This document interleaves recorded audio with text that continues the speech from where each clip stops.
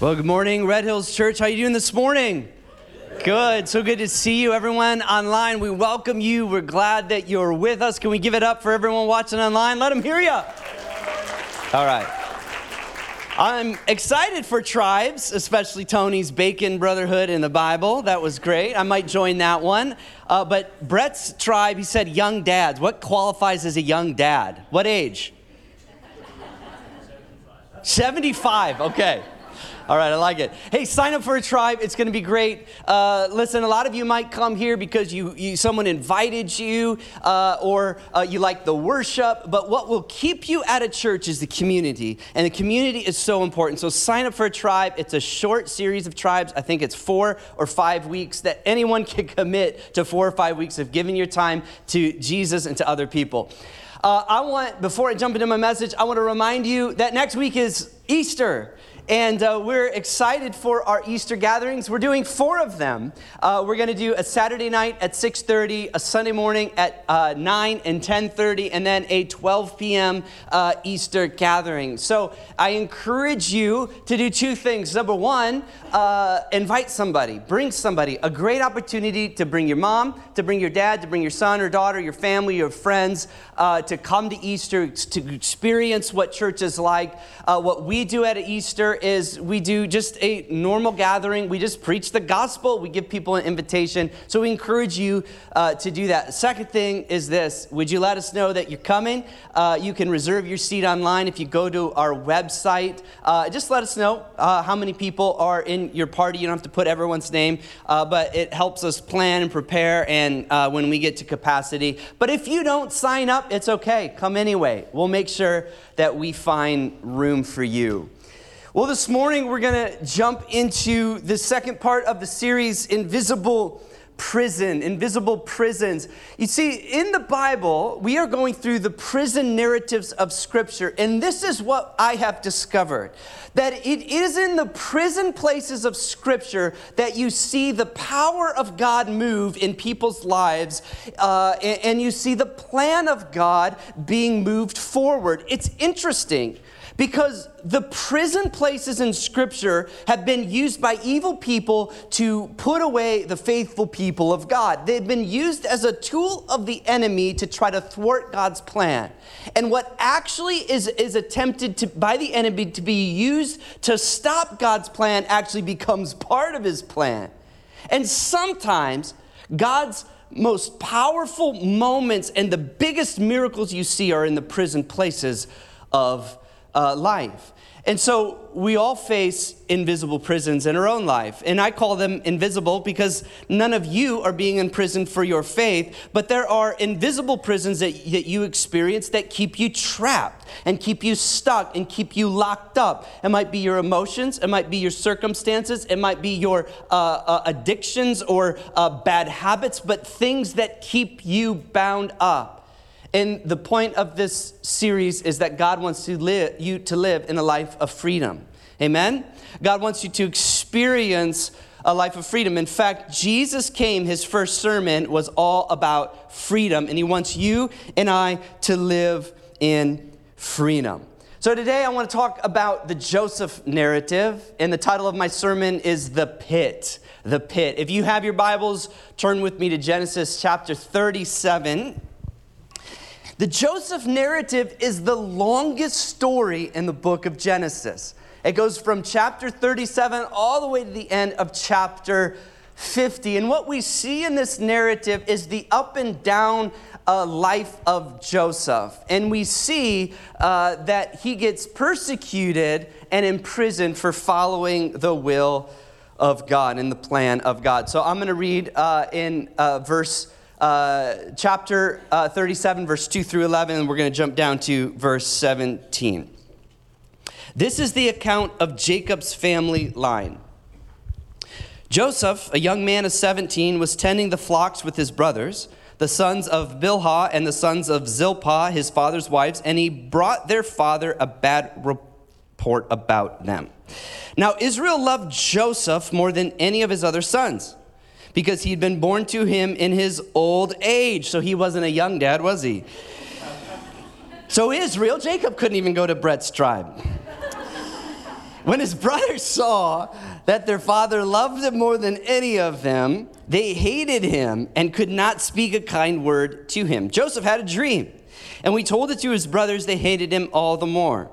He said to them, "Listen to this dream I had.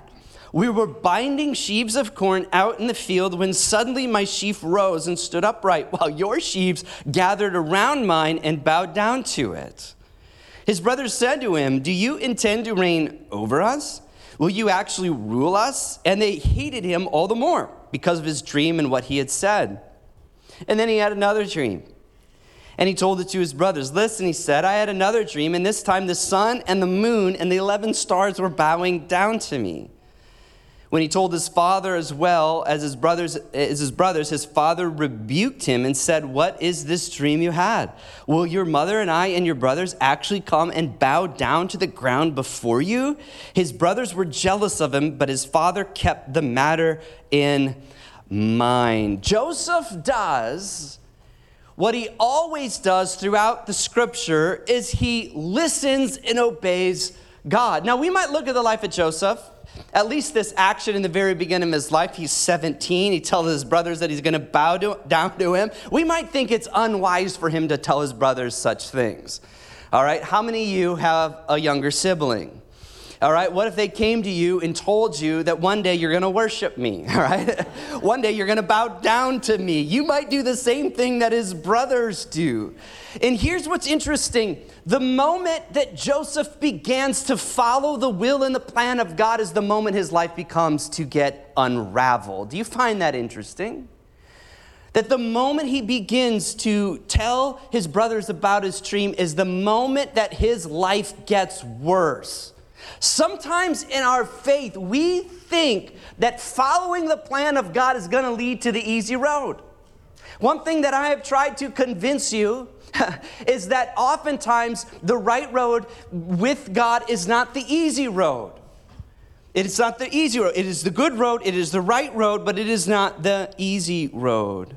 And oftentimes, even in our own life, when we begin to passionately pursue the things of God and what he has in our life, all of a sudden resistance comes in. Have you ever experienced that? Listen, I live a life of faith, of always running towards what God has for me. It's the nature of God's calling on my life, and there is resistance every step of the way.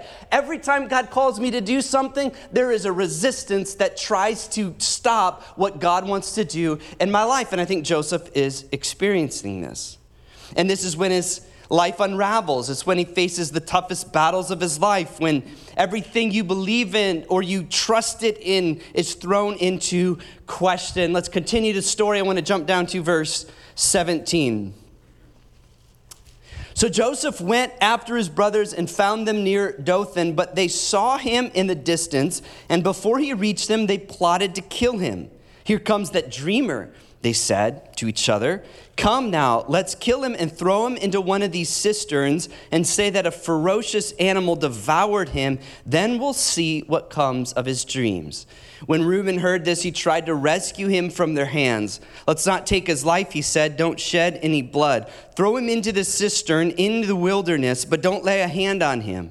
Reuben said this to rescue him from them and take him back to his father. So when Joseph came to his brothers, they stripped him of his robe, the ornate robe he was wearing, and they took him and threw him into the cistern. The cistern was empty. There was no water in it. Joseph is in the pit. He's in a bone-dry pit, which means this: they're in the dry season in the desert, all right?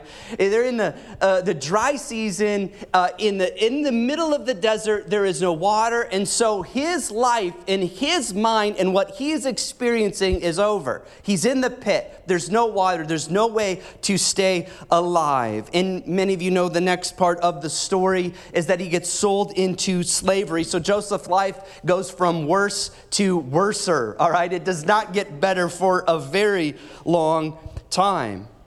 There's something interesting about Hebrew narrative, right? The stories written in Hebrew, in the Hebrew Bible, in the Old Testament, what we call the Old Testament, is Hebrew narrative primarily talks about facts, not feelings. All right, and if you think about it, it makes sense. Hebrew is one of the first languages, a very primitive language. They didn't have paper and a pen, so to write scripture, what God had inspired people to write, the authors would write as few words as possible to get the message across. And so narrative consisted of facts, not feelings. But I want to talk about feelings today, because the reality is Joseph is human just like you and I, and he was subjected to the feelings that you and I would face. I imagine Joseph feeling in the pit, being in a place of despair. If your brothers stripped you and threw you in a bone-dry cistern, how would you feel? Right? There might be frustration, there might be anger, there might be fear, there might be depression, there might be anxiety.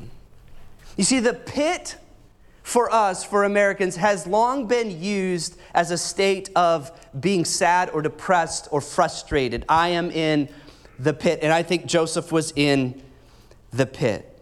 You see, today I want to talk about a very important topic that we don't often talk about in church. I want to talk about the feelings, not the facts. I want to talk about the emotions that we experience when you and I experience the pit. And oftentimes, like Joseph, when we follow God, we experience moments in the pit. We experience moments eventually he goes to prison, in the invisible prisons of your life. Even though you're following Jesus and walking with Jesus, there are moments through your life that you experience feelings so deep and profound, sometimes you don't know what to do with them. And so today, I want to talk about two things in particular. I want to talk about anxiety and depression. Now, some of you might be thinking, well, Aaron, why would you talk about mental health in church? Well, let me tell you, two reasons. Number one is that several biblical characters experienced depression and anxiety, all right? Elijah, when he was running from Jezebel out in the desert, wanted to kill himself. He wanted to end his life. This was after perhaps the greatest miracle he ever saw, where he doused this wood with water and God lit it on fire, and 450 prophets of Baal died. I mean, you're talking about profound miracles. And after this, Jezebel says, I'm after you, and he goes and he wants to die in the desert. Jonah lived through 3 days in the belly of a fish, in the belly of a whale. All right, Jesus experienced anxiety. What are you talking about? In the Garden of Gethsemane, it says that he was sweating blood. You sweat blood when you experience the most extreme anxiety you ever have. This is why Jesus said, Lord, would you take this cup from me? Not my will be done, let your will be done. The first reason is many characters in the Bible have faced it. So some of you might also be asking, well, why doesn't the Bible talk about it? Well, it does. The Bible just doesn't use the same language that we use. You understand, when we talk about anxiety, depression, or mental health, they are modern terms used to describe something that humans have always experienced. Are you with me? And so it does. It actually does. The second reason is this, is that many Americans experience it. Stats tell us this, that 25% of adults in the United States experience anxiety, depression, or a combination of both. 25%. It says this, that 17% of adolescents, 13 to 19, experience depression, and 37% experience anxiety. So 1 in 4 adults experience anxiety or depression. 1 in 3 adolescents experience anxiety or depression. To not talk about it might be unwise for me. If 1 in 3 or 1 in 4 of you sitting in this room might experience anxiety or depression throughout your life. By the way, these stats, I could not find any current stats. These stats happened before the pandemic.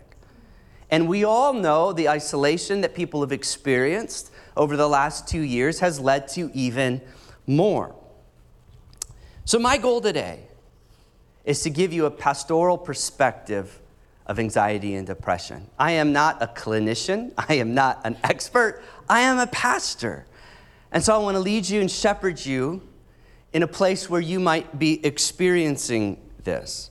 And so, first of all, what I want to do is I want to give you some myths about depression, anxiety, some myths that we have experienced, that we believe in the church sometimes, that some people believe in the church, or maybe you have been told in the church. The first myth is this, that if you're experiencing mental health issues or problems, anxiety, depression, or anything, it is always a result of personal sin. That is a myth. It is always a result of personal sin. Some people might say that you might be depressed because there is sin in your life. And if you repent of that sin and find freedom from that sin, then you won't experience the emotions tied with the sin. And so it becomes a spiritual dynamic that you repent of the sin. Can personal sin cause depression? Absolutely. At the same time, someone's sin against you can cause depression. Someone's abuse against you or trauma that you experience from someone else's sin. So a myth is that it is always the result of personal sin. Myth number 2, people might say in the church, it's always a spiritual matter. So if you address the spiritual side of you, then you're going to find freedom in the areas of mental health. And so someone might say, well, pray harder, read your Bible more, join a small group, all right? Do more Christian things, and you're going to find freedom in this area. Now, on the other hand, some people might say this, that is always a physical matter. It is always a physical matter. It's chemical. It's in the brain.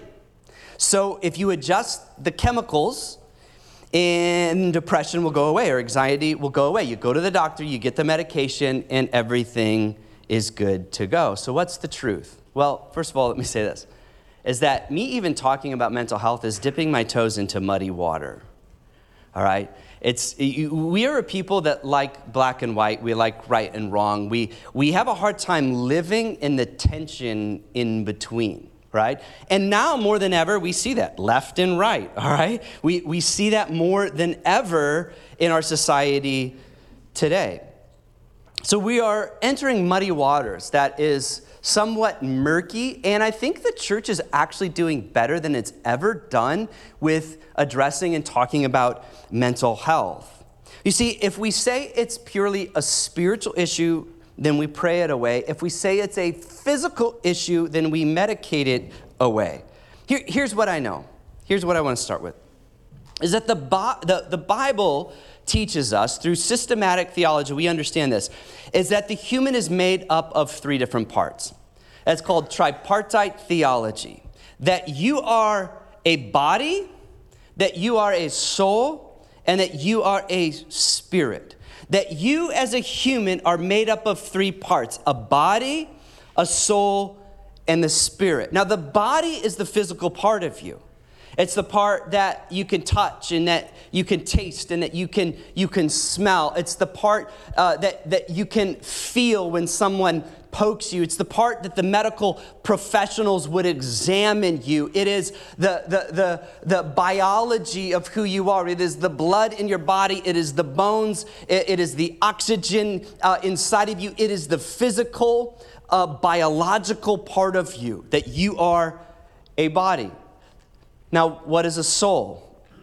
The soul in the scripture is often referred to as the emotional side of you, or the intellectual side of you, the part where there is reason, the part where there is feelings, the part that you would say is who you are on the inside. Now, here's what's interesting. When you read through Scripture, you wouldn't know this unless you studied the original languages. But in the Old Testament, oftentimes when you see the word heart, the Hebrew word is the word bowels or gut. And so in Hebrew, it was that guttural, deep feeling inside. By the time you get to the New Testament, it actually uses the word heart for that, your physical heart for the seat of your emotions. And then it turns into also talking about your mind. But I think it's all saying the same thing, that there is a part of you that experiences deep emotions, feelings inside your consciousness. All those parts would be considered your soul. The last thing is your spirit. What is your spirit? The spirit is the part of you that interacts with God. The spirit is the part of you where we might say is the image of God within you. In Genesis chapter 1:26, it says that we are created in the image of God. In the image of God, he created them, male and female, he created them. And so God created you with the capacity to interact with him. Are you with me? And so he created you to hear his voice. That's why we believe as followers of Jesus, we can hear God's voice. We can experience God's presence. This is the part of you. If you're a follower of Jesus, that moment you received him, where just the light bulb clicked on and your heart started racing, or those experience an emotional part of you where you feel the presence of God. Maybe you've been in a time of worship where you feel and sense and experience the presence of God. That's the spirit side of you. Now, where am I going with this? We would love to say that each one of these is a separate, disconnected part of who you are. You've got a spirit side of you, a soul side of you, and a body side of you. But the reality of that isn't the truth. That your body and your spirit and your soul are interwoven and interconnected with one another. They are not separate from each other. They are so ingrained. And so the things in your soul can affect your body. And the things in your body can affect your soul. Are you following me? And so they're interconnected. So to say, let's just address this physical, or let's just address the spiritual, would not line up with this interconnected, interwoven, tripartite theology of what man and women are made of. See, the reality is this, is that every part of who we are is interconnected. Every fiber of your being is interconnected, spirit, soul, and body. But this is what we understand, that we are first and foremost spiritual beings designed to live forever. We are spiritual beings designed to live forever. And we are created beings that are subjected to a broken world.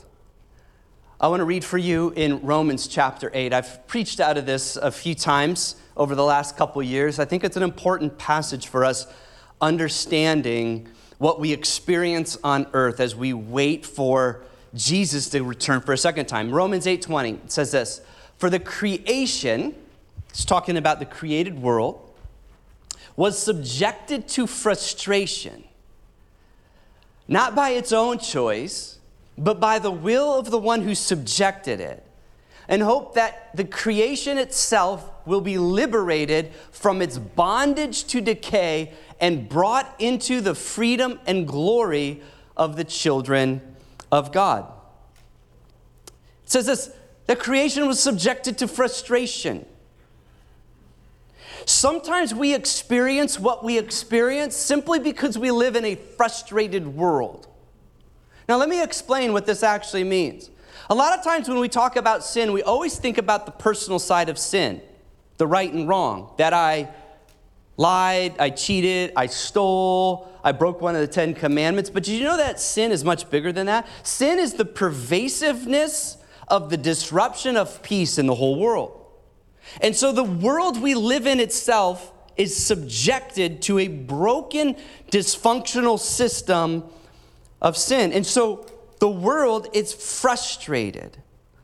And it's interesting because it goes on to say this, that the world is groaning as a woman in childbirth with labor pains for the redemption of the sons of God, for the sons of God to be revealed. Now let me explain this to you. It's like the world, creation itself, the mountains, the trees, the sky, everything you see in creation is waiting for God to redeem humanity. Why is that? And it's groaning. And it's groaning. Could the groaning perhaps be the weather patterns that we experience that destroy? The earthquakes and the volcanoes and the tornadoes and the floods, and the earth is frustrated. And it's groaning and waiting for the sons of God to be revealed. Why is that? Creation knows this. As humanity goes, so goes the earth. Did you know that the Bible in Revelation 22, it says that God's going to create a new heavens and a new earth? All right, there's going to be a restoration of the earth that we live in. And so it goes on to say this, that just like creation is groaning, it says we are groaning. We are groaning in anticipation for the return of Jesus and the redemption of our bodies. And so I want to say, is our groaning some of those deep emotional feelings that we have? Is some of the things we experience in the pit the groaning for God to move or the groaning for God to return? Could it be that what we experience is part of us groaning and anticipating the redemption that God is going to do in our own bodies?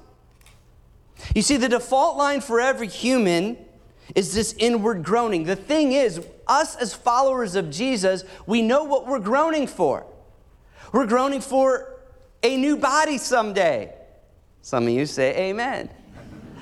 We're groaning to experience eternity with Jesus, to experience a release of the emotions that we have that are not from God, but they're simply because we live in a frustrated and broken world. What if the things that you're experiencing emotionally, mentally, were the inward groaning for God to move and to return? I want to talk now, and I want to finish our time with overcoming the pit. So where do we go from here? I was talking with someone the other day from our church. We were talking about mental health, and she does a lot in this biblical pastoral counseling world. And, I was talking about mental health. I said the problem is a lot of times we don't address it in the church because you don't want to open things up and not be able to people find healing. So you don't want to just kind of open wounds and allow things to happen. So what do we do? How do we overcome the pit? Well, first of all, I would say this. Sometimes when we talk about freedom, we think freedom from something is purely freedom from the struggle and that we'll never have to face it again. There's this idea there's three different views in the church in regards to this. I'm going to use some theological language with you. Is that okay? There's this idea, it's called over-realized eschatology. Eschatology is the study of the end times when Jesus is going to return. Over-realized eschatology is this idea that we invite heaven on earth and we can live with heaven on earth now. Like this idea that we get all access of heaven here. And so someone who would believe in over-realized eschatology believe that you should be healed. No matter what you're facing, you should be healed. And the problem is that when you're not healed, people often say, well, there's sin in your life, or you're not praying hard enough, or you don't have enough faith. There's an under-realized eschatology, and that is the belief that, well, there's none of heaven here right now, that we're just subjected to a broken, frustrated world. The reality is, what we believe is that we believe in an inaugurated eschatology. And that is this, that when Jesus came to earth, in fact, he inaugurated the end times when he preached his sermon, what we talked about last week, Luke chapter 4, is that the kingdom of God has been unfolding ever since that time. And we are slowly getting closer to the full revelation of who Jesus is. And so some people might say this is why we live in the now and the not yet. The kingdom of God now, but it's not yet fully realized. This is why some people get healed and some people don't. We live in this world, this place that's in between the first and second advents, the first coming of Jesus and the second coming of Jesus. We live at this place in between. So what I want to say about freedom is sometimes when we use the word freedom, sometimes we think you're never going to experience it again. What if freedom on earth wasn't always a victory from the struggle, but freedom was knowing that you have a struggle, working through it, and knowing that the struggle is part of your narrative and part of your story? What if the struggle you're facing is the inward groaning to have Jesus return? Sometimes depression, anxiety is not a problem to be solved, but it's a tension to be managed. Do I think that you can have greater levels of freedom? Absolutely. Absolutely. But with this particular issue, we have to understand it's a process. It's a process. By the way, if you are experiencing this, there should not be any shame or guilt attached to or embarrassment of our struggle. Do you know some of the greatest figures of faith struggled with depression? C.S. Lewis, Martin Luther, Charles Spurgeon. Most senior pastors I know have gone through seasons of depression in their life. All right? And I'm not just talking about the Sunday afternoon blues or the Monday morning blues. Every preaching pastor I know gets up Monday morning and they're depressed, all right? That's not what I'm talking about. I'm talking about seasons, several months at a time. It is something that we don't often talk about, and most people don't want to confess because we want to pretend like we have it all together. But did you know that even King David experienced depression? Let me read in Psalm 43. It says this, "Why, my soul, are you downcast? Why are you so disturbed within me?" Remember, the soul is the emotional side of you. Why? Well, what's he saying? Can I give a modern translation? Why am I so depressed?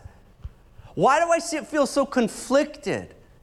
And he says, put your hope in God, for I will yet praise him, my Savior and my God. Do you know that David understands that he's not finding freedom from the pit or this place of depression in a moment? But he's saying, even though I have the struggle, I'm going to keep praising God. And I'm going to allow him to work in me through the struggle. So let me give you 3 things to end our time in overcoming the pit. 3 things. The first one is this. Tell somebody. Tell somebody. Tell somebody. You know, at our church, we like to say this, and it isn't just a catchy phrase, it's what we truly believe in, that at our church, it's okay to not be okay. It's okay to not be okay. It's difficult to express how you really feel in the church because sometimes we have to pretend like we need to have everything together. But by the way, we're a product of the 80s, 90s, and early 2000s where you come to church and you bring your family and you've got to look like you have it all together. All right? As a pastor, I see people that look like they have it all together.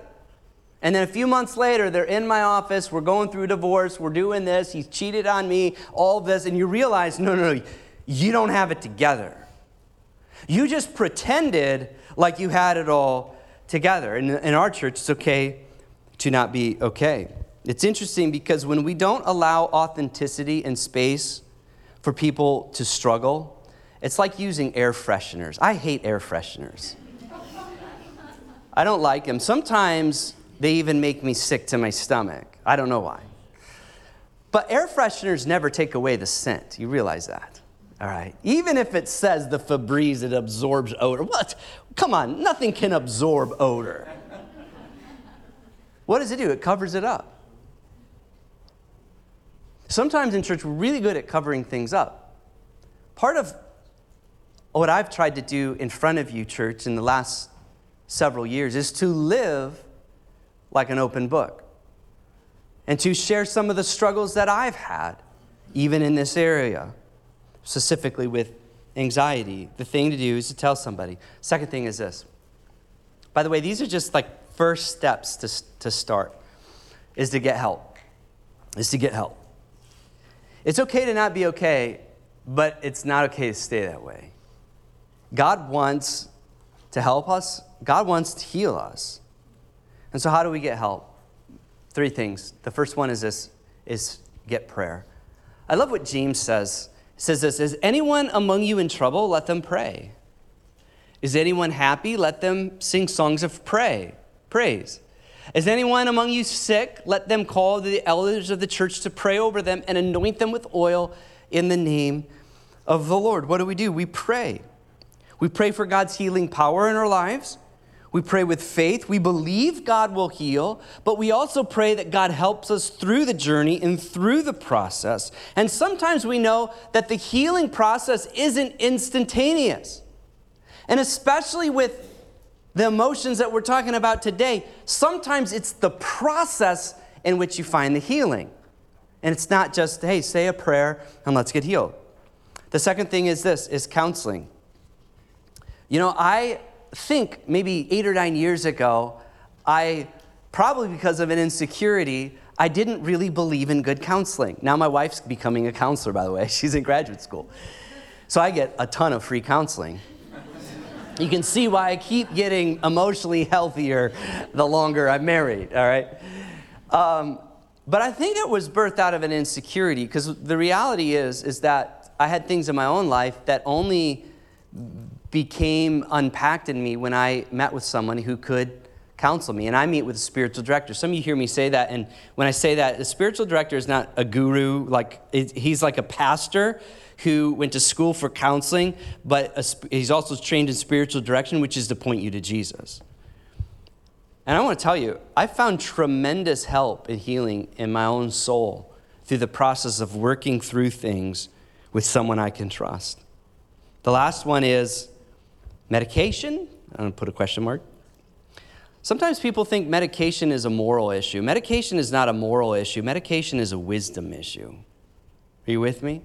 It's interesting because some people would say, well, don't medicate. Just trust in God. You know, the problem with people that say this is I guarantee when they go to the dentist, they don't say, I don't want any Novocaine. I just want you to drill with no shots, all right? I guarantee this person doesn't just not take Tylenol when they have a headache, all right? Now, I know this is why it's muddy waters, because you're dealing with the brain, you're dealing with chemicals, you're dealing with the neurons, you're dealing with a lot. But I just want to let you know it's not a moral issue, it's a wisdom issue. And the last one I want to end with is I want you to know is to know your value. To know your value. To know how much God loves you and how much God cares about you. When God created us, you know, he didn't need us. A lot of religions believe that in the beginning that the gods created humans so that they could work for the gods and they would be under them. Nothing in the Hebrew scriptures tell us that God created us so that we would work for him, that we would be just slaves of him. God created us not because he needed us. God created us because he wanted us. Because he chose us. Because he decided, I want you. Insert your name in that equation. I want you. I created you because I want a relationship with you. And he sees each one of us as his son and his daughter. God cares about your life. He cares about your body, your soul, and your spirit. He cares about you physically, spiritually, and emotionally. God cares about the whole package. And he created you because he wanted you, and he wants to spend time with you. And he wants to be with you in the pit. He wants to walk with you in the struggle. Even though I walk through the valley of the shadow of death, I am with you. He wants to be with you. In fact, the value he placed on your life is so great that he sent his own son to die and sacrifice his life for you. To give up everything for you because you were worth it. I want you to bow your heads and close your eyes, and I just want to give you an opportunity to respond today. Just to simply say, you know what, I'm not okay. There's things that I'm going through. There's things that I'm struggling with. I've experienced these emotions. I'm experiencing them now, anxiety, depression. And I want to give you an opportunity just to respond to Jesus this morning. And that maybe today is the beginning of a journey, of a process to find freedom in the areas of your life that you didn't think were possible. So I just want to encourage you, if you're here today with every head bowed and every eye closed, and you're here today and you're saying, you know what, Aaron, this is something I'm facing. I have anxiety that I've been facing, or I've been facing depression. If that's you, I just want you to simply lift your hand right now. Amen. I see your hand. I see your hands all over. You can put your hands down. I want you to look up at me for a moment. I want to read something to you. Do you know that some of the most precious psalms in Scripture are written for the brokenhearted? They're written for the hurting, to give you hope while you're in the pit. I just want to read a few of them today, and then we're going to sing this song. One of my favorites is Psalm 139, 13 through 18, where David writes this, "For you created my inmost being. You knit me together in my mother's womb. I praise you because I'm fearfully and wonderfully made. Your works are wonderful. I know that full well. My frame was not hidden from you when I was made in that secret place. When I was woven together in the depths of the earth, your eyes saw my unformed body. And all the days ordained for me were written in your book before one of them came to be. How precious to me are your thoughts, O God. How vast is the sum of them. Were I to count them, they would outnumber the grains of sand. When I awake, I am still with you." What is David saying? God, you've got more good thoughts of me than I could ever count. And the last one is Psalm 23. "The Lord is my shepherd, I lack nothing. He makes me lie down in green pastures. He leads me beside quiet waters. He refreshes my soul. He guides me along the right paths for his name's sake. Even though I walk through the darkest valley, I will fear no evil, for you are with me." Listen, in the scripture, sometimes God doesn't always rescue us from the valleys, but he walks us hand in hand in the valley seasons of our life. Let me pray, and then we're going to sing this song. Father, thank you for this time. God, thank you for giving us strength. Lord, I pray for your healing power this morning on those who lifted their hands. I pray that your Spirit would be in us, God, that we would understand the struggle, Lord, and that you would begin to bring healing, bring comfort, bring peace in our very own lives. Jesus, I pray in each one of us, God, that we would experience the joy, the life, the freedom of what it means to live in you and to be with you. We love you, Jesus. In your name, amen.